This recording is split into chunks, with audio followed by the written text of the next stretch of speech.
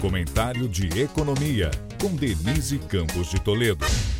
A produção industrial, segundo o IBGE, caiu 0,4% em junho sobre maio e 0,5% em relação a junho de 2021, interrompendo uma sequência de 4 meses de alta. O setor até teve avanço de 0,9% no segundo trimestre sobre o primeiro, mas no semestre houve retração de 2,2%, ficando 1,5% abaixo do nível pré-pandemia e 18% abaixo do recorde de maio de 2011.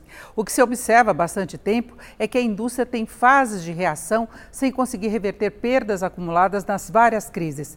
Pesa o cenário externo e fatores como a redução da oferta de insumos e componentes desde a pandemia, o que ainda leva a interrupções de linhas de produção.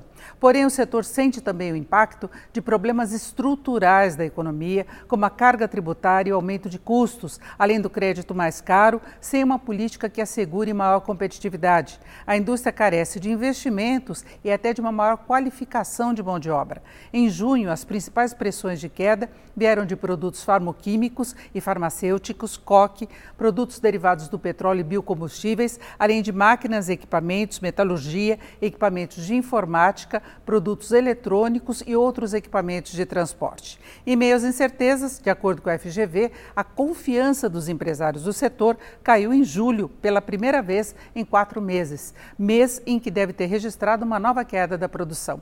A Fiesp, a Federação das Indústrias de São Paulo, prevê para 2022 queda de 0,9% na produção industrial do país, ainda sem considerar o possível alcance das medidas de estímulo do governo, como corte de tributos, cortes pontuais e programas de auxílio. Denise Campos de Toledo para o podcast do Jornal da Gazeta.